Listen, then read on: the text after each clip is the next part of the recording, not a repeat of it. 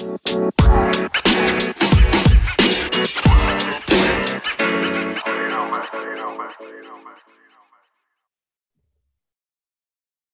is going on, guys? I hope you guys are doing fantastic. I hope you guys are having yourselves an awesome day.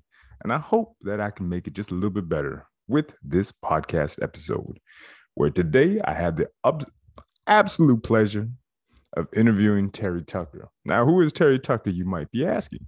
Terry Tucker is an international podcast guest on the topics of motivation, self-development, mental health. He's been a college basketball player, marketing executive, hospital administrator, SWAT team hostage negotiator, high school basketball coach, business owner, motivational speaker, and most recently, a cancer warrior. He is the author of Sustainable Excellence, 10 Principles to Leading Your Uncommon and Extraordinary Life. Terry has also been featured in Authority, Global Thrive, and Human Capital Leadership magazines. Now, the reason that, I think Terry was really felt drawn to writing this book about sustainable excellence was all the things that this man has done in his life. Like, he is just a plethora of knowledge. And I really feel that now he feels the need to really share that, man. And his legacy is one that will survive many, many years, many generations, because what he's doing is just fantastic. And even his battle with cancer, the man smiles through it all, and he talks about the attitude that he has and his approach to it, all that stuff that is applicable to all of us. So when we feel down, man, there's no excuses. Terry is really a role model as to how we should conduct ourselves in these turbulent times, in these crappy situations. And, his warrior mentality is one that I look up to, and I think that we could all take and learn a little bit from. So without any further ado, let's jump into our conversation with the author of Sustainable Excellence, Terry Tucker. Ladies and gentlemen, let's jump on in.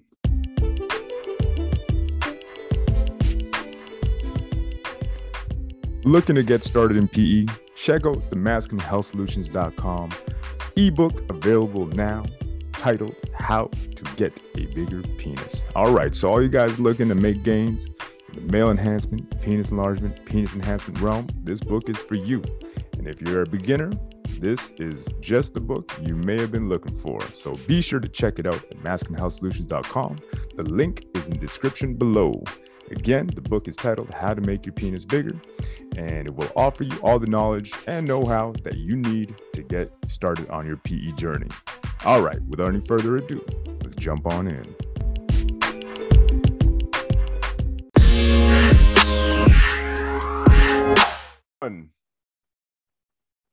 What is going on, guys and gals, if you're listening? Welcome to another episode here at the Masculine Health Solutions podcast, where today I am joined by none other than Terry Tucker, published author, SWAT negotiator, basketball player at one point, college level, and a guy who's gone through a whole lot of difficulties in his life, which we're going to get into today. Terry, how are you today, sir? I'm great, CJ. Thanks for having me on. I'm looking forward to talking with you. Hey, man, I mean, I read, like I was talking off air, man, I read your story, and I'm like, oh, dear Lord, resilience. I'm pretty sure you had to develop a little bit about that. So I kind of want to get started from your college days and then go into, your entrepreneurial, I guess, endeavors, and just kind of go from there and just kind of get the background as to, like, where'd you start building the components that kind of led to you developing the life that you have and obviously the skills that you have now? Yeah, I have been very lucky. I am the oldest of three boys. You can't see this, or you can't tell this from looking at me or from my voice, but I'm 6'8" tall. And I played basketball in college at the Citadel in Charleston, South Carolina. I kind of joke, and this is true, I have a brother who's 6'7" who was a pitcher for the University of Notre Dame, another brother who's 6'6" who was drafted by the Cleveland Cavaliers in the NBA. And then my dad was 6'5". So I sort of joked that if you sat behind our family in church growing up, there wasn't a prayer's chance you could see anything, that was going on. So fortunately, I graduated from college. I was the first person to graduate from college in my family, moved home to find a job, found that first job in the corporate headquarters of Wendy's International, the hamburger chain, in their marketing department.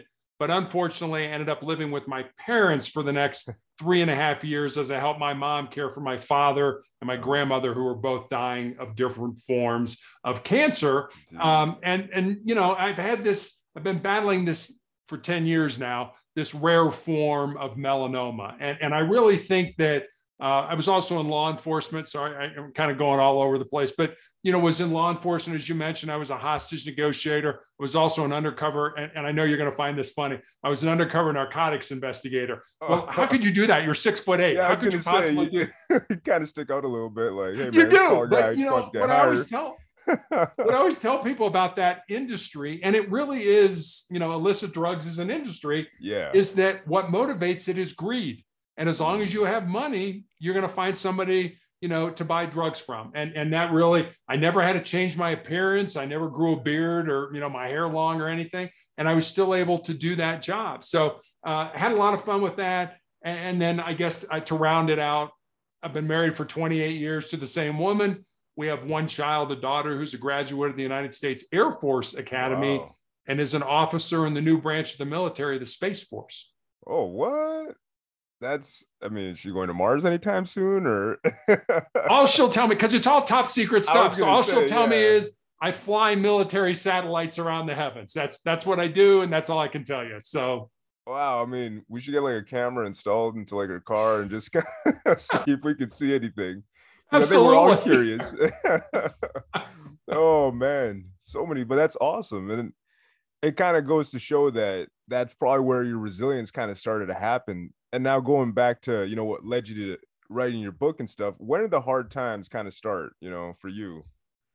You know, when I was lucky, I played basketball in college, but in high school, I had 3 knee surgeries. Ooh. And I remember when I went back playing after those knee surgeries, my mind was kind of putting all kinds of negative thoughts into my brain. You know, things like, hey, you're probably a step slower and college coaches aren't going to be interested in recruiting you. And I remember, wait a minute, I'm still playing at an elite level and college coaches are still reaching out to me about the possibility of playing. So I learned early on, you know, probably when I was 14, 15, maybe 16, that you needed to flip that narrative. You needed to put something positive. You know, if you think about it, we have like 60 to 70,000 thoughts that pass through our brain every day, most of which we don't even pay attention to. No. But your mind can hold one thought at a time. You know, why would you want to make that a negative thought? So I learned early on that I needed to flip that switch and change that narrative to something positive, because I didn't want to keep dealing with all that negative garbage. But it took a long time for me to be able to switch, you know, because I kept having, even through college, I was, you know, you're probably not good enough and stuff like that. I'm like, wait a minute, I got to play against Michael Jordan. I got to play, you know, I'm still pretty decent at this little gig here we call basketball. Yeah, I would say so. Well, it's kind of like, you know, man, D1, like that's insane. And the thing is too, it's interesting that you say that about how you were able to flip that switch, because I know men in their 60s, 70s, you know, and I'm like, maybe it comes from self-discovery or having to do something, because that's the one thing that I feel like a lot of men are lacking right now, is that lack of challenges. Because when you challenge yourself, it's almost like, okay, I'm getting my ass kicked, or I'm thinking these negative thoughts. What can I do to change the way that I look at things? And the way when I change the way I look at things, the things I look at change, right? And it's kind of like, and you realize it always kind of goes back to the mindset. So how important do you think it was for you to have this mindset when you went into being a negotiator, you know, dealing with somebody that's like, hey, I'm on the brink of just losing it all? Like, how important was it for you to stay grounded and to stay, you know, like focused on the right thoughts, like the right things? Yeah, I think it was imperative. So, you know, obviously basketball growing up, big fan of Indiana University. And there was a coach by the name of Bobby Knight there. Oh, Bobby Knight. Yeah, you remember Bobby? Okay. Well, I played in high school against a guy by the name of Isaiah Thomas. I don't know. Oh, yeah, I know Isaiah. Yeah. Okay. So Isaiah goes to all the old school basketball tapes. Yeah. You can talk to me about all that. Okay. So Isaiah goes to Indiana, plays for Knight, wins a national championship, goes on to the Pistons, wins a couple NBA championships. And so I used to see Isaiah, you know, in the summers when we would both come home. And I'm like, you know, what's it like playing for Knight? And he said, you know, Knight has this saying that, and it's a pretty simple saying, mental is to physical as 4 is to 1. So here's this great coach teaching elite athletes how to use their bodies to be great basketball players. But what he was really saying is your mindset is 4 times more important than your body is. And I've come to understand that because, if you think about it, our brains are hardwired to avoid pain and discomfort and to seek pleasure. So when people get into a painful situation, whether it's physical pain, emotional pain, mental pain, whatever it is, a lot of people, they turn to bad habits, they turn to drugs, they turn to alcohol, they turn to behavior that isn't good for them. And, I certainly had the opportunity as a police officer, after shift, it's like, hey, we're all going out to the bar. Why don't you come? And I was like, no, because as you see, what grounded me? My family. My family grounded me to be able to deal with high stress situations, to be, to deal with somebody who's barricaded themselves with a gun and wants to kill themselves or kill a hostage. So it was always my family. I was like, no, I want to go home and be with my wife and my daughter because that's what grounded me. So I think it's important that we all find at some point in our life something that resonates in our soul, I guess, for lack of a better term, that grounds us so that we don't make those bad decisions. No, 100%. And that's kind of the one thing that I find as well. It's like maybe, and that's one thing I always kind of come back to, and I'm seeing this like in younger and younger men. It's almost like that lack of something that anchors you, and I'm always finding that a lot of guys just kind of video games, porn, and it's almost like a loss of direction that I'm finding. But I'm also seeing there's a movement now for guys talking about traditional, masculine values. And it's kind of funny how it went full circle. We went like full liberal and all this, and all of a sudden guys are just like, no, man, we need something to like come back to that old school sense of self. Or I know in olden times it's like, well, you went to, you're a warrior, you did something, you provided for your family, but it's almost like at the same time, if you're going out providing for your family, taking care, that will always bring you back. It always will. You're absolutely right. And it's interesting you say that because I read a book a couple of years ago. I don't know if you've read it. It's called Legacy. It's by a man by the name of James Kerr. If you haven't read it, I would definitely recommend it. I think you would enjoy it. And it's a book about the New Zealand national rugby team, who by all intents and purposes are probably the most successful sports franchise in any sport in any country of all times. The All Blacks, yeah. I mean, I took 4 pages of notes when I read it. I mean, it was amazing. But what based on what you were saying, here's this great team, and you would think that when they're bringing a new player on, and I don't know anything about rugby, so I'm not even going to try to go down that, but when they're trying to bring on a new player, you would think that you're going to bring on somebody who's technically competent, who's good at rugby. And they do to a point, but the 2 things that they look at when they're bringing somebody on is 1, character. And it's just what you were saying. What kind of person are you? What are your values? How do you handle losing, and things like that? And 2, humility.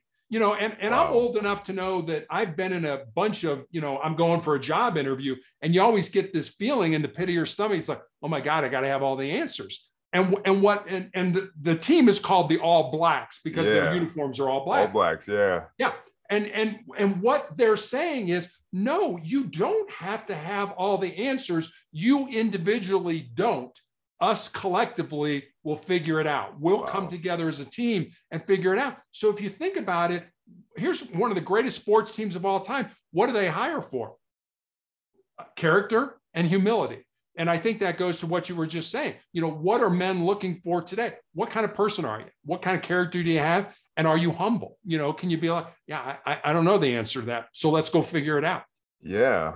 But it's interesting because you kind of need that. And I mean, there's another book too. I believe it was Mindset by Carol Dweck, where she talked about the importance of being humble enough to take the criticism. Yeah. And then from there, perfect your craft by continuing to take more criticism, which a lot of people can't do. And she was bringing up different examples of why certain people would, I guess, surpass the geniuses because the geniuses didn't want to put the work in or take the criticism. Yeah. And it kind of goes to the same. Now you look at the All Blacks, the most successful rugby team. I mean, when they came to Canada, they whooped our ass. It was like 87. They whooped everybody's ass. Yeah, they just destroyed everybody. And I'm like, these guys are unreal, right? And you watch them play, but it's almost like it's scary to see one collective unit just almost work as one. Like, yeah. And now what you're telling me about how they go about recruiting, it seems unconventional, but it makes perfect sense. doesn't it? Yeah, it's like, yeah. I mean, what more do you want a bunch of alcoholics on your team? You know, and you see that all the time in sports, you know, like people that are just like, oh, you know, I'm really good, but I hate what I do and I'm gonna go drink and do drugs. And then Right. they self-destruct. Right. Right.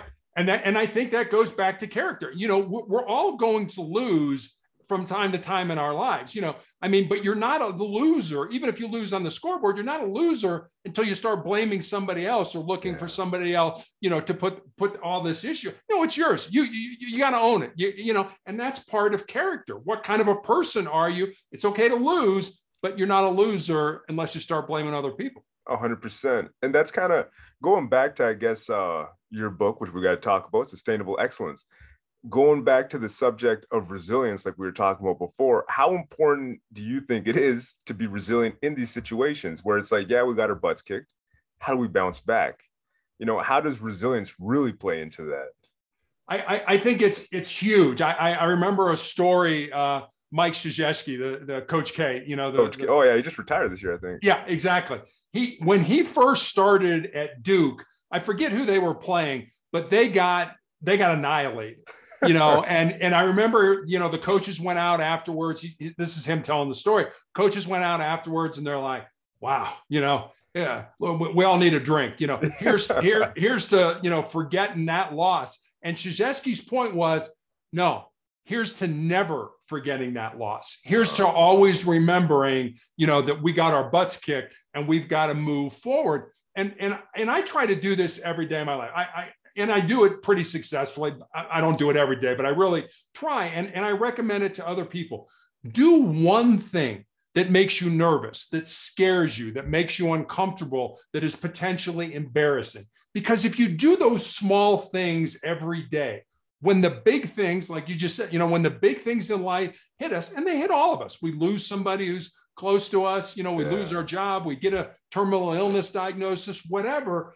When those big things hit, you'll be so much more resilient to be able to handle them, as opposed to those people who are like, no, I just like comfort. Things are good right now. The status quo, I like it. Leave it alone. Don't mess with it. So I guess I would recommend that to your audience. Go out and do something. I mean, I hate going to the dentist. The other day, I picked up the phone, made my 6-month appointment. I mean, it was a little uncomfortable, but that's what I mean. It doesn't have to be a big thing. But find something every day that makes you nervous, that, you know, keeps you on edge, because that's really how resilience is born. It's not born out of comfort. You know, if it was comfortable, everybody'd be resilient.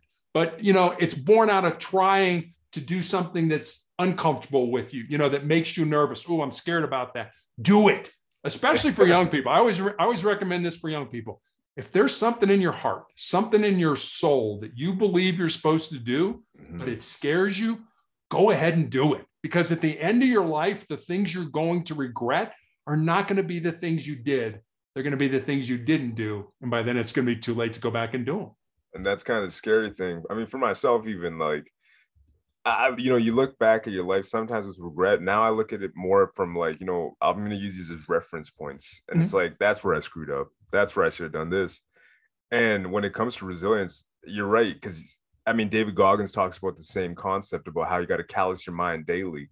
Right. And it's like, it could be as simple as going to the gym. And I always talk about, because I love working out. That's my thing, you know, and progressive overload, you know, whether it's in the realm of I'm developing my mind in some way. Like for me, meditation is something that I started to get into. And it's kind of like, at first, man, I couldn't even sit down, and I'm just like, oh, dude, I can't do this. Like, I would be the worst monk ever because I would just fall asleep. But the thing is, it's find different ways to discomfort your norm, you know, and when you do that, you will find that you have to adapt. And humans, we are creatures of adaptability. And now back to your point, it's like, if I want to develop resiliency as its own thing, I have to do this. Yeah. And it seems kind of scary at first, and then you start doing it, and then it's almost like you fall in love with the process. You know? We do. And you know, but you think about it, we're also creatures of habit. When we get into that habit, we like it. It's safe. It's comfortable. You know, we don't have to think about it, and it's good. but you're never going to grow if you're just a creature of habit, No. And if you think about you and I mean, we're creatures of habit. We probably do the same thing every morning. We get up at the same time, we brush our teeth, we have breakfast, we get dressed, we go to work, and we do it the same way, and we drive the same way to work all the time. I remember when I was a cop, I always tried to drive a different way home. I didn't want to be I didn't want somebody following me, to be honest with you. But, think about that in terms of just do something different. Like you say, do something that's, I've never done that before. That's a little, we'll see how that goes. That's how you develop resiliency. No, 100%. And there's no way to escape that. And I think that's one of the biggest revelations in my life so far. It's like, you can't get to where you want to get without a little bit of friction, without a little bit of traction.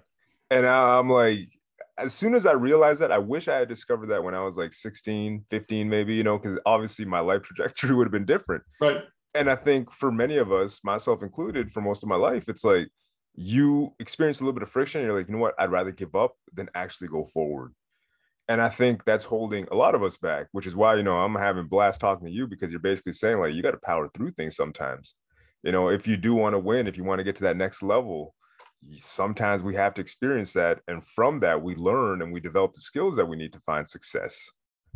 We do. But that's, you think about it, I've run across so many people who think that failure is something that's bad. It's not. It's not. Failure is the road that's paved to success. Nobody who's ever been successful never failed. I mean, most people failed a lot along the way, but there was an old quote from Nelson Mandela, the former president of South Africa, who said, "I never lose. If I get it right, I never lose. I either learn or I win." Yes. So, if you're going to be successful, great. But if you're not, what are you learning? What do you learn about yourself? What are you learning about, I tried to start a business. It wasn't successful. Why? Why wasn't it? What can you learn from that and maybe start another business that will be successful based on what you've learned? So being a lifelong learner, I think, is another important point that we all need to be in our lives. Well, the constant learner, I think it was Plato who, they told him that he was the smartest man in his town. And Plato was like, "No, I'm not. I'm going to go find the smartest guy." And then he came to the realization that the guy who thought it was the smartest was the most pompous and, was just done learning. And he said, "I am the dumbest man in this town." But he didn't really mean it that I'm the dumbest so much as like, I'm just the guy that's constantly learning. Yeah. And it's that never ending learning kind of mindset that you have to have. And it's funny because like somebody, I think, was breaking down different champions in MMA, and they were talking about Georges St-Pierre. They're like, this guy's a freak. Like he's learning gymnastics, and he's learning wrestling now. And he's learning kickboxing now. Like the guy never stopped learning. Yeah. And he's always humble enough to take the criticism, take the advice. And with that, it's like, you know what? And it may have seemed like he was failing because in gymnastics, he didn't look all that great. However, this man was miles ahead of everybody, because he was willing to, take that risk and learn. And then he was one of the greatest champions of all time. Yeah. And see, I'm old enough that I remember when, a lot of NFL teams brought in ballerinas and were teaching, dance to their, their linemen and to help with footwork and to help with flexibility and stuff like that. And everybody's like, "Oh, it's ballerina, it's ballet. That's for sissies." It's like, no, this is the NFL. If these guys are doing it, we can all do it. So, I mean, you're right. I mean, it's what is that thing that's out there that, I think Goggins talks about this. If you want to be great, you're going to be misunderstood all the time. People aren't going to get what you're doing. And I remember a story about Kobe Bryant, played for the Lakers, when he went up for a shot one time and somebody hit him on the elbow and he missed the shot. The ref didn't call the foul. The Lakers lost the game. Well, after the pregame or after the game talk, Bryant, put on his practice uniform, grabbed a manager, went into a practice gym and shot thousands of shots with the manager hitting him on the elbow every single time. And it's like, this may never happen again, but if it does, I'm going to be ready for it. Yes. And that's the difference between ordinary and mediocre and success. That's the difference right there. What are you willing to do? How much time are you willing to put in? Yeah. Now, the thing is too, when it comes to winning in anything, it's like you have to put in the time. Yeah. And it's kind of mind blowing to me that we see in society, like so many people are just kind of give me the pill, give me this, give me that. But I'm like, when it comes to developing yourself, there's no escape from it. Like you really got to put the time in, and you kind of got to go through the mud, and Yeah. not in a self like disrespecting way or anything, but you have to put yourself through it. And whether it's Kobe Bryant or any one of these champions that you see, it's like they're challenging themselves every single day to get to that next level. Yet we see people all the time complaining about their lives who don't want to do anything about it.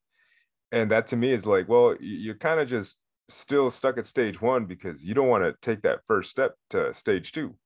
And it might be rough, it might be tumultuous, but I'm like, when you actually cross through it, you'll probably be like, hey, you know what? I've developed the skills that are going to help me to get to stage three a little bit easier, and I'm just seeing it all around me all the time. And going back to your point of like, we need to challenge ourselves. We need to prepare for those emergency situations.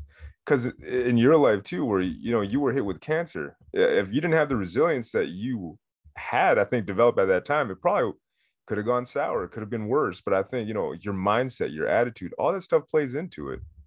It really does. And I'm reminded of a story, and hang with me on this because it's going to sound a little weird to start with. But I read an article about a professor at Johns Hopkins University in the 1950s who did an experiment with rats. And it was a really simple experiment. He took rats and he put them in a tank of water that was over their head. And he wanted to see how long the rats could tread water. Yeah. And the average rat treaded water for about 15 minutes. And just as they were getting ready to sink and drown, he reached in, grabbed the rats, pulled them out, let them rest for a while, dried them off, and then he put them back, same rats, in that exact same tank of water. And the second time around, those rats treaded water for 60 hours. Wow. Now think about that. First time, 15 minutes, that's all I can do. I'm going to die. Not just I can't make it, I'm going to die. Second time, 60 hours, which said to me two things. Number one, the importance of hope in our lives. Yeah. We have to believe that whatever we're doing is going to lead us to something better. May not be tomorrow, may not be next year, maybe 10 years from now, but we have to believe what we're doing is leading us somewhere better. And secondly, just how much more our physical bodies can handle than we ever thought they could handle. My wife works with and I think Goggins talks about this too. My wife works with a young man who's a former Navy SEAL. And on my off weeks of treatment, he calls me just to check up and see how I'm doing. And we talk about all kinds of things. And sometimes we talk about what the SEALs call their 40% rule, which basically says if you're done, if you're at the end of your rope, you don't think you can go on, you're only at 40% of your maximum, and you still have 60% left to give to yourself. So I always look at people and be like, you know what? If you have this much grit, just this much, you're going to be so much further along than those people you were talking about who are like, I'm not even going to start because I don't want to deal with an unknown outcome. You got this much grit and you're willing to take a chance. My God, you'll be so much further down the road than everybody else. Yeah. And I mean, it kind of goes back to that whole, like, have you prepared your mind for it? And are you ready to take on the challenge, take on the task? But the thing is, sometimes when it comes to actually saying like, okay, do I have that extra 60%? It's almost like it goes back to what we started talking about. And for me, that goes back to the whole anchoring aspect of it.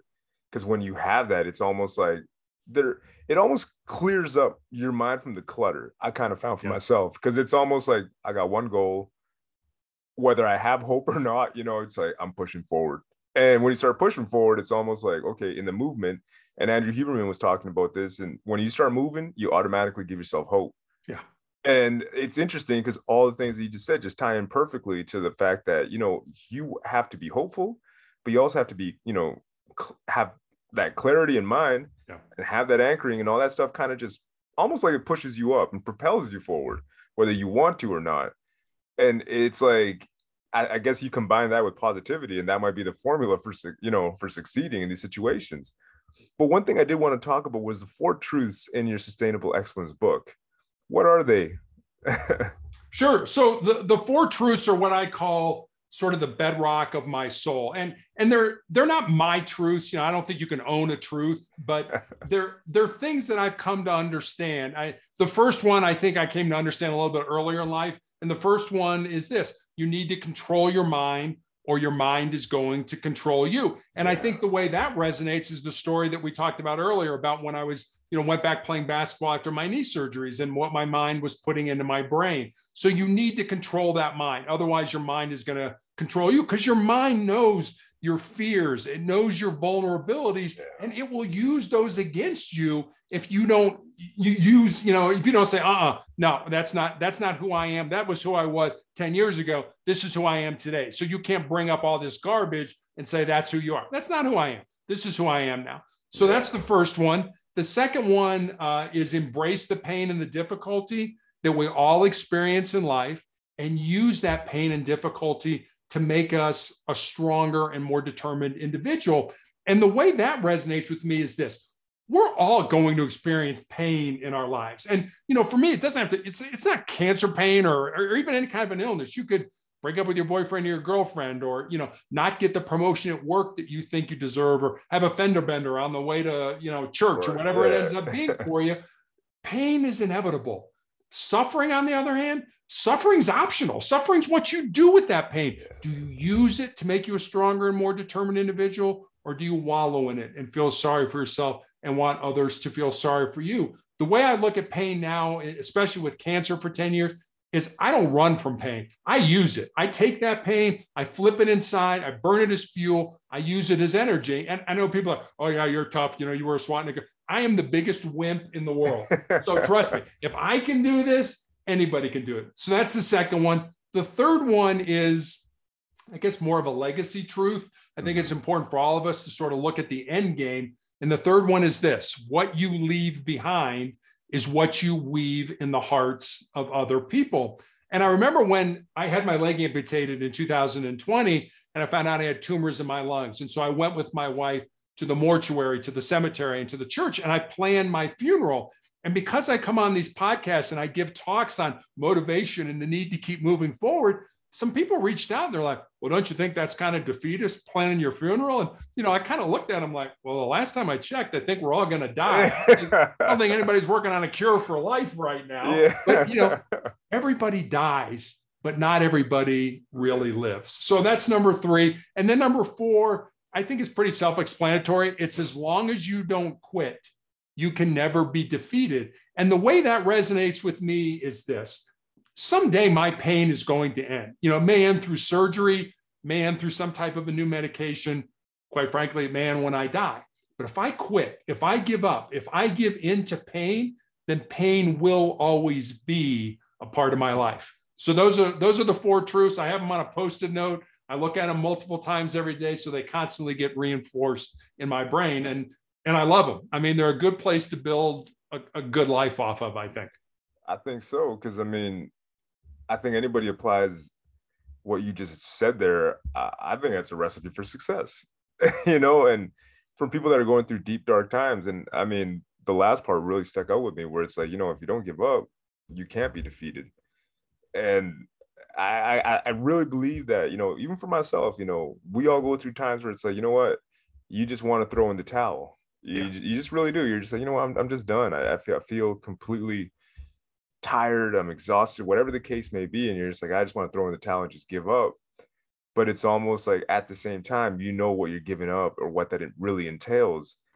And the way that you say it makes perfect sense. It's like, what, you're succumbing to defeat, but you chose that. And that kind of scares me into not doing that. Yeah.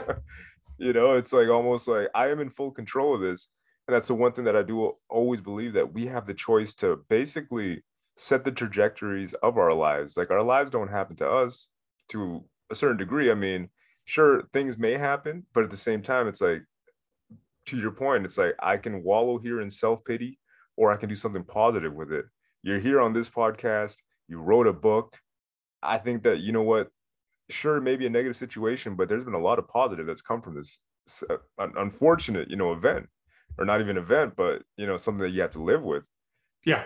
And a lot of it is how we look at things. Do you, like, let's say, going to work, do you have to go to work, or do you get to go to work? Do I have to go to treatment, or do I get to go to treatment? It's what handle you want to grab. Do you want to grab the handle of despair and defeat, Or do you want to grab the handle of success and confidence? It's your choice. And you know what? Life isn't going to say, oh, Terry's having a bad day, we're going to help him out.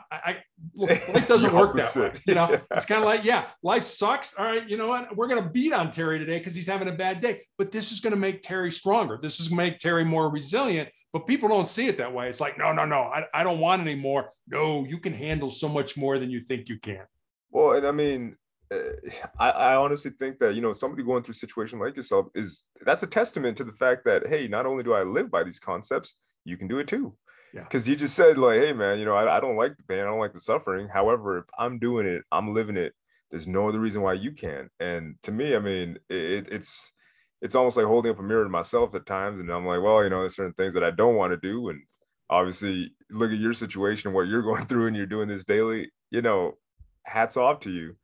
And I think for many of us, it's almost one of those things where it's like, okay, you know what? You got no excuses, man. There's always somebody that's going through it worse than you, right? And there is, but I guess let me back up for a minute. I don't want to sit here and have you or your audience think that, I never have bad days. I do. I mean, there are days I cry. There are days I feel sorry for myself. There are days I get down. But what I've come to understand or to realize is that when we do that, we're looking inward. We're looking at, oh, woe is me. Look how bad my life is, how terrible. Excuse me. And what I found is a great way to overcome that is to, instead of looking inside, look externally, look outside, find somebody, like you said, there's always somebody worse off than you. Go find that person and help them. Go find that person and just start a conversation with them, because now your focus is not here. Your focus is outside yourself. And if you do that, all of a sudden you're not depressed anymore. You're not down anymore. You're using whatever issues you've got to help another human being. And I've always believed that our purpose in life, regardless of what we do for a living or whatever that is to serve. I have a very strong faith, whether it's to serve God, people who don't, to serve your fellow man. How can you make a difference, a positive difference in somebody else's life? Well, I mean, the power of giving is one of those things that there's actually a book that I was reading. It's called The Power of Giving. Okay. And it was interesting because one of the concepts that was brought up in the book is that you find yourself by giving to others. And I'm like, wow, that's massive, because it's almost like that identity, that ego kind of falls away. And it's almost like, I guess it's God that just kind of blesses us with the fact that, hey, you know what, you're helping out my people, I'm going to bless you. And it's almost like it always comes full circle and there's no escape to it. And whether people, believe in God or not, but I'm like, there's universal things in place on this planet that I think are inescapable.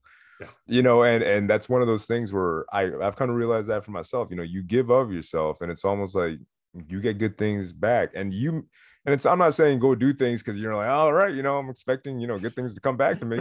But it just raises your vibration. It just helps you stay more positive. It just helps you and I think it's good for your health as well. Because it's almost like, you know what, I may be going through a little bit of pain. However, I was able to brighten this guy's day. Yeah. Makes my day a whole lot better. It really does. And that's, but we're such a society of, it's all about me. I mean, and I always tell people, I got news for it. You're unique, but you're not special.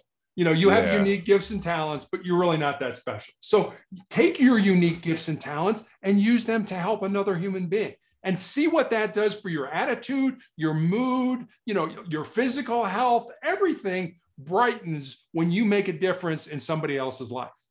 Yeah. And I mean, even if it's just, like making your kids smile or anything, like those small things are kind of like the nuances of life is what really makes this life special, in my opinion. Because it's like, I'm not necessarily thinking about, dying tomorrow, but, you think about the things that you're probably going to miss the most out of this life. And it's the things that are probably the smallest, most simplest things. It's not the extravagant, lavish car. It's not the material things. Like all that stuff's going to fall away, but it's almost just the experiences and the people that you share that with. And it's almost, we went back to talking about, anchoring yourself with the people that you love. And it's like, man, that's one of those inescapable truths of life that at the end of the day, when it's your time, that's the moments, or those are the things that you're going to cherish the most. It is. And I think you used the word that really sums up everything. And that's love. I mean, you can't take your power, your influence, your money, your car, your house with you at the end, but you can take the love in your heart with you. You can take that, and love is one of those things that the more you give it, the more you get back. It's probably the only thing in the world that is that way. But I mean, it's such a powerful word. I remember when I was a young kid, John Wooden, who was the coach of UCLA. Yes, yeah. I was like a disciple. I really was of Wooden. And I remember, I was a little kid. I was probably, 13, 14 years old. And I remember hearing an interview with Wooden. And I was literally, I had a pen and paper and I'm writing notes. And the commentator asked him, you've been very successful on the basketball court. What do you think is the most important thing that you want your players to learn? And I'm like, all right, come on, coach, give me some good X's and O's. I'm ready to write stuff down. And he said, the most important thing in anything we do is love. And I was like, no, coach, come on, give me some good X's and O's, and I was too immature to understand that at that point in time. But here's this great coach saying, whether it's loving yourself, loving what you do for a living, loving your fellow man, loving your God, whatever it is, love should be at the center of everything. And I know from a guy's point of view, we don't talk about love, love isn't something we deal with. No, it should be something we deal with because it's universal in whatever you put your hands in, love should be part of that. 100%. Because if you don't, I mean, on the flip side of that, it's like, I see it too, where it's like people don't love what they do on a daily basis. And it just leads to a sad, twisted, negative life. And that, I mean, honestly, that scares the crap out of me because, I don't want to be one of those guys. I see it and it's like, I don't want that. And it's almost like when even the situations like that, you got to do on a daily basis, do it with love, and it's tougher than it's very easy to say, but to do it on a daily basis, going to a job that you may not particularly love, but you do it with love, it just makes it so much better. And it kind of raises your vibration, which in turn, the people around you kind of just vibe better and it just makes the atmosphere so much better. Yeah. And it goes back to, my beliefs anyways, that it's one of those universal laws that we can't escape. I think God by design made it so it's like, okay, if they're all vibing, they all feel good. Guess what? They're all going to feel good. Yeah. But there's one rotten apple there is going to start to stink it up. And next thing you know, everybody's going to be rotten and the environment's going to change and you'll feel that shift. Right. Right. I know when our daughter was at the Air Force Academy, there was a man there who was a janitor. He's replenishing the toilet papers, he's cleaning the stalls, he's, sweeping the floors, he's doing all that kind of stuff. And all these kids are like, I'm at the Air Force Academy, I'm a big deal, I'm a hot shot. It turns out this janitor was a Medal of Honor winner. What? And, and nobody, here's a guy who, won the pinnacle award in the military, for selfless sacrifice. And yet he's humble enough to be a janitor. He's humble enough to take care of kids and clean up after them and do that kind of stuff. And all these kids that when they found out after, it's like, wow, I had no idea. It's like, no, but did you ever take the time to ask him? Do you even know his name? I remember hearing a story about a professor in college who gave an exam and it was 3-question exam. And he's like, okay, first question had something to do with the course. The second question had something to do with the course. The third question was this: what's the name of the woman that cleans up in here after class? And almost nobody got that because, you think you're too good to talk to the janitor or the homeless person or whatever. And, I get questions sometimes from young people today, I want to be in law enforcement. Well, what do you recommend? And I always tell them, put down your devices, go out on the street and talk to the homeless guy and go up to the penthouse and talk to that guy. Because if you can talk to those people and not talk to them, not talk at them, talk to them to understand where they're coming from, you'll be a good cop.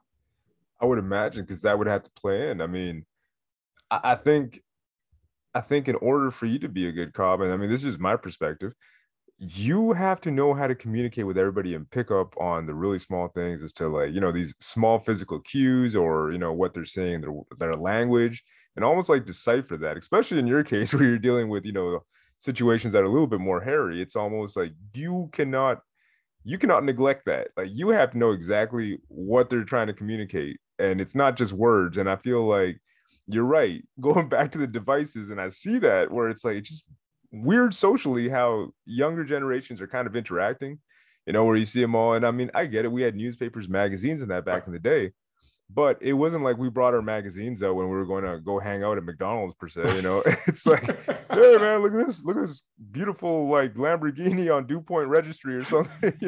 You weren't bringing that around, right? And it's kind of odd because it seems like we need to reintroduce like just normal social activity and behavior. We do. We need to connect with each other more, you know, and this is not connecting, you know, being on a device. Our daughter got my height, fortunately or unfortunately, and actually went to the Air Force Academy to play basketball. Nice. And I remember when she made her decision, there were other schools that were in on her, some Division II schools, some Division III schools. And I said, okay, you need to now call these coaches and let them know you've made your decision.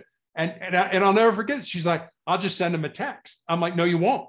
I said, this has been a relationship, you know, whether it's, you know, parent, child, husband, wife, boss, subordinate, whatever it is, this is a relationship. You owe these people a phone call. And she didn't know how to do it. You know, wow. she could like, I can send them a text, no problem, but I don't know how to. We actually had a role play, you know, for, hey, here's what's going to happen. And, you know, here's what they're going to say. And some coaches from lesser schools, you know, basketball wise and academic wise, like got mad at it. I'm like, wait a minute, you're going to one of the best schools academically and you're playing Division I basketball. Why are you mad at me? And I said to her afterwards, I said, what'd you learn from that? And she, you know, she's a kid, you know, I probably would have said the same thing. She's like, I don't know. What do you think I should have learned? And I said, maybe they didn't have your best interest in mind. Maybe it was all about what you could do for them or their program, not, you know, how it's a mutual thing. You know, It's not about one side wins or the other side wins. It's about how we all win. And, oh yeah, I never thought about that. So just an interesting, you know, we've got to communicate better. We've got to connect with each other in order to do that.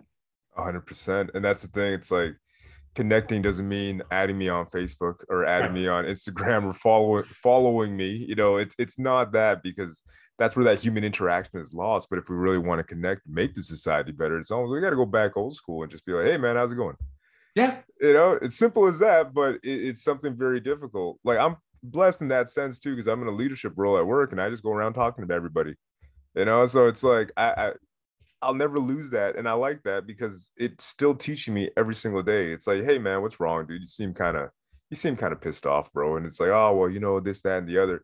And it just helps you to learn and diffuse certain situations that could escalate to be worse. But if you're there and you're kind of able to nip it in the bud, I think as a police officer or any job that you're doing, it's almost like if I can avoid it, it's probably better for everybody. Well, and that's, you know, that's one thing I learned as a negotiator. And I think one thing that you demonstrated there was the importance of listening to understand as opposed to listening to reply. You know, we're great at, you know, hurry up, CJ, say what you're going to say because I want to get my 2 cents in, versus, all right, CJ, I heard what you're saying. I may agree with you. I may not agree with you, but help me understand that. Where are you coming from with that? That's listening to understand. We do that, we can accomplish anything. But, you know, hurry up. We're screaming at each other. We're not going to get anything done. No. Well, it's almost like that's just butting heads. And you see that too all the time, where it's like, you know what, if one of us had sat back and just listened to the other, because I've been in that situation too, where it's like, I'm trying to get my point across. And the other person's like, well, me too. And I'm like, you're not listening. You're not listening either. And it's almost like we're going nowhere fast. Yeah, and it's your fault. And it only gets worse from there. And luckily enough, I've had the situation where I'm all right, you know, give me your perspective then, you know. And that kind of goes back to humility as well, where it's like, okay, you got to be humble enough to be like, maybe you're wrong. Right. And you know what? I've been wrong on multiple occasions now where I'm like, you know what? Maybe I should just shut up and listen. Yeah. Yeah. I mean, I heard one time that the best way to end an argument is with one sentence. And the sentence is this: you might be right.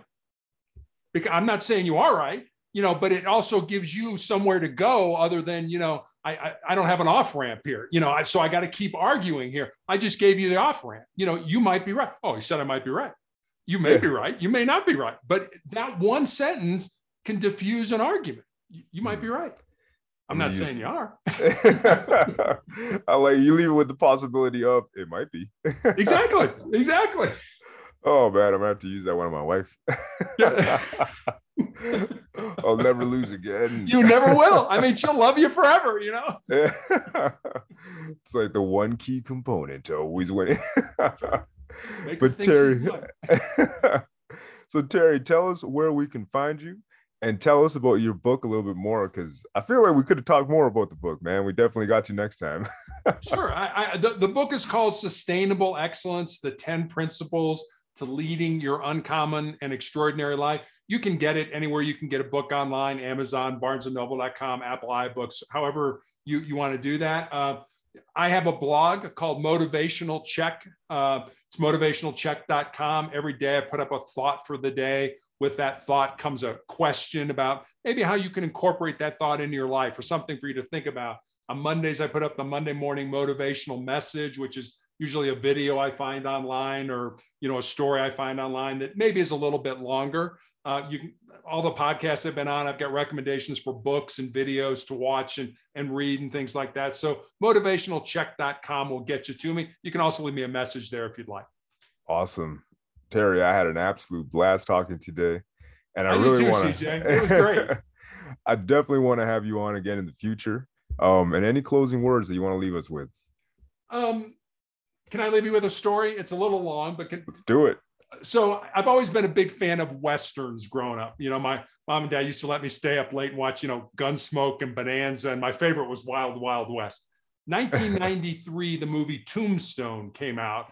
You probably have seen it. Most people have it. It was a huge blockbuster. Starred Val Kilmer as a man by the name of John Doc Holliday and Kurt Russell as a man by the name of Wyatt Earp. Now, Doc Holliday and Wyatt Earp were two living, breathing human beings who walked on the face of the earth. They're not made up characters for the movie.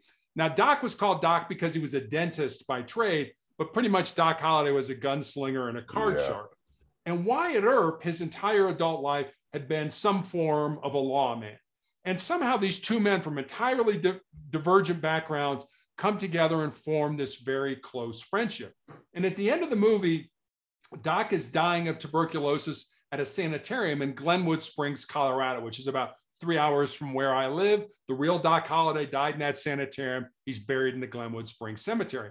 And Wyatt at this point in his life is destitute. He has no money, has no job, he has no prospects for a job. So every day comes to play cards with Doc, and the two men pass the time that way. And in this almost final scene in the movie, the two men are talking about what they want out of life. And Doc says, I was in love with my cousin when I was younger, but she joined a convent over the affair, but she's all that I ever wanted. And then he looks at Wyatt and he says, what about you, Wyatt? What do you want? And Wyatt kind of nonchalantly says, I just want to lead a normal life. And Doc looks at him and says, there's no normal, there's just life, and get on with living yours. CJ, you and I probably know people who are listening to us that are sitting out there like, well, when this happens, I'll have a normal life. When that occurs, I'll have a successful life. When this arises, I'll have a significant life. What I'd like to leave you with is this. Don't wait. Don't wait for life to come to you. Get out there, find the reason you were put on the face of this earth, use your unique gifts and talents and live that reason. Because if you do, at the end of your life, I'm going to promise you two things. Number one, you're going to be a whole lot happier. And number two, you're going to have a whole lot more peace in your heart. Bam. Mic drop. That was a spectacular way to end it. And you're totally right, because life is meant to be lived. You can't live it from the sidelines and you can't live it sitting down. Right. I love that. Terry, I had an absolute blast. And again, man, until the next episode, and I'll definitely have to have you on again so we can talk some more. Sounds good. Thank you very much. I really enjoyed talking with you as well. All right, everyone. Take care until the next episode.